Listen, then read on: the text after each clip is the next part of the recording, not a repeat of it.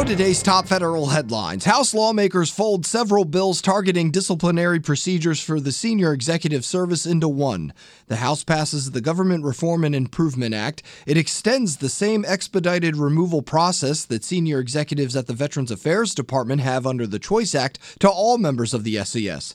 The bill would also extend the probationary period for all federal employees from 1 to 2 years. The president says he will veto it if it passes the Senate.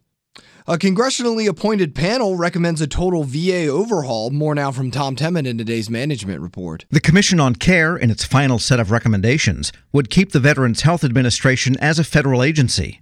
But just about everything else would change.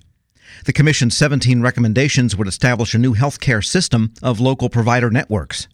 It would improve veterans' access with more staffing, and it would redesign most of the VHA internals, including information technology, finance, and capital planning.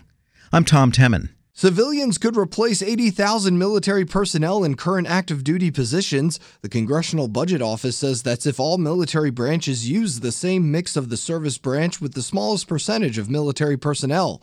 The CBO says transferring civilians into those jobs could cut costs and increase DoD's warfighting focus.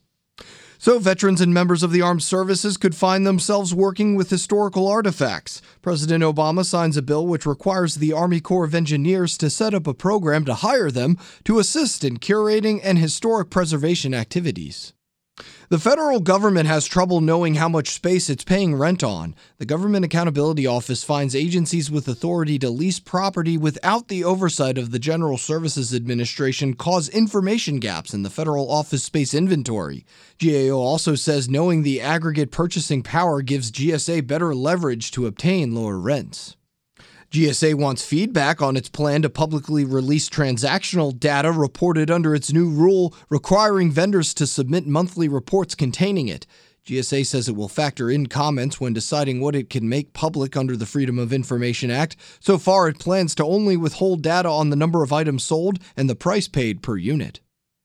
U.S. factories making goods for the military took a hit in May, Federal News Radio's Scott Maucione reports. Military aircraft orders saw a 35% drop in May. That's in addition to a drop in orders for military communications and navigation equipment. The AP reports that the decline suggests U.S. manufacturers have yet to fully recover from the weaker economic growth worldwide. The drop in military orders comes as demand in overall U.S. factory orders dipped in May. Other areas that saw less interest from buyers were steel, aluminum, furniture, and electrical appliances. U.S. factories did see a greater demand for motor vehicles and machinery. I'm Scott Maucione. Another technology company's wallet is a little bit lighter. Jason Miller tells us more in the IT report. The Justice Department continues to rack up wins under the False Claims Act. The latest, Endpoint.gov.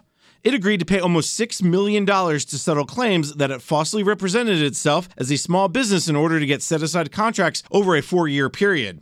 The government also alleges Endpoint.gov filed false quarterly reports with the General Services Administration between 2008 and 2015. It allegedly underreported sales made under a GSA schedule to avoid paying more fees back to the government. I'm Jason Miller. And the National Institutes of Health dishes out $55 million in awards to help launch President Obama's Precision Medicine Initiative cohort program. The project looks to update the way the nation treats and prevents diseases. The awards will go towards a data and research support center, along with a network of healthcare provider organizations. For these stories and more, go to federalnewsradio.com and follow @FedNewsUpdates on Twitter. I'm Eric White.